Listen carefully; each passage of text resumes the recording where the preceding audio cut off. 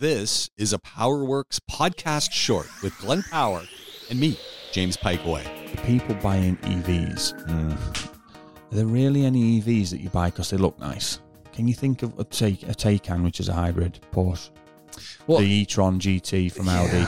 Are there any real proper lookers of an EV? No, they're not. Are there real? There's nothing there could that there could be, but there's nothing that strikes you like a Wrangler's got a Wrangler look. Yeah. So good that the Chinese Bayak is copied it. Yeah. But there are a Range Rover looks like a Range Rover. Yeah. So it's a subjective matter of taste. Of I like the look of that car and I can afford it. I'm buying it. Yeah.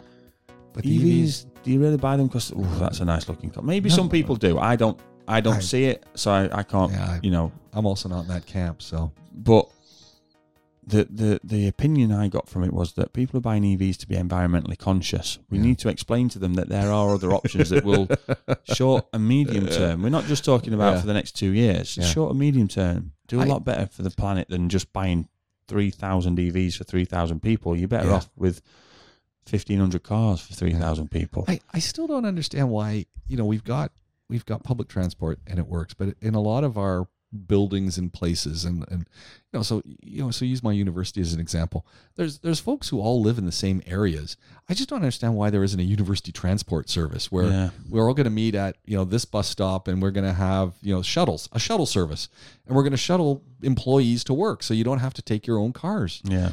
But I'm just one place. But then you've got API Tower on Sheikh Zayed Road. Well, there's how many businesses in there? The API Tower shuttle that's going to come from. We know where people live. They live in the Greens. They're living out by you. Yeah. So you have 3 shuttles. Yeah. That are in a place. I don't understand why we don't do that. In the place that we live, where the vast majority of the population are economic migrants. Yeah. I love that term, economic migrants. That's what I am. You could have. You live where you live and have done for as long as you've been here. 22 years. Right. Now,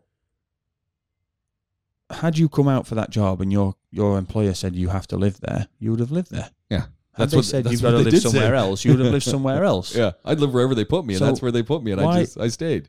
This place would be an absolutely fantastic, effectively blank canvas to say, right, okay, if you work here, then you have to allocate living accommodation. Emirates do it. Yeah. Emirates do it with the pilots. Sure. And they have shuttle buses. And with their cabin crew. All the cabin crew, and then the pilots and that, they get picked up. Yeah. But all from the same place. All the same place. They have a whole fleet that does it. Why aren't we doing this for other things? Yeah. Now I understand it. Oh, yeah, but you drive rent. It's free market for rents and stuff, but it's not really, is it? No, but no. Look, just make it that that is such an easy thing to do, really. It probably takes 6 months to implement.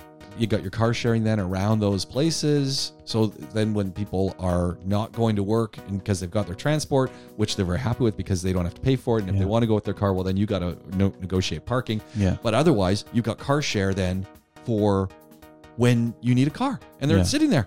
Yeah. Beautiful. What a great idea.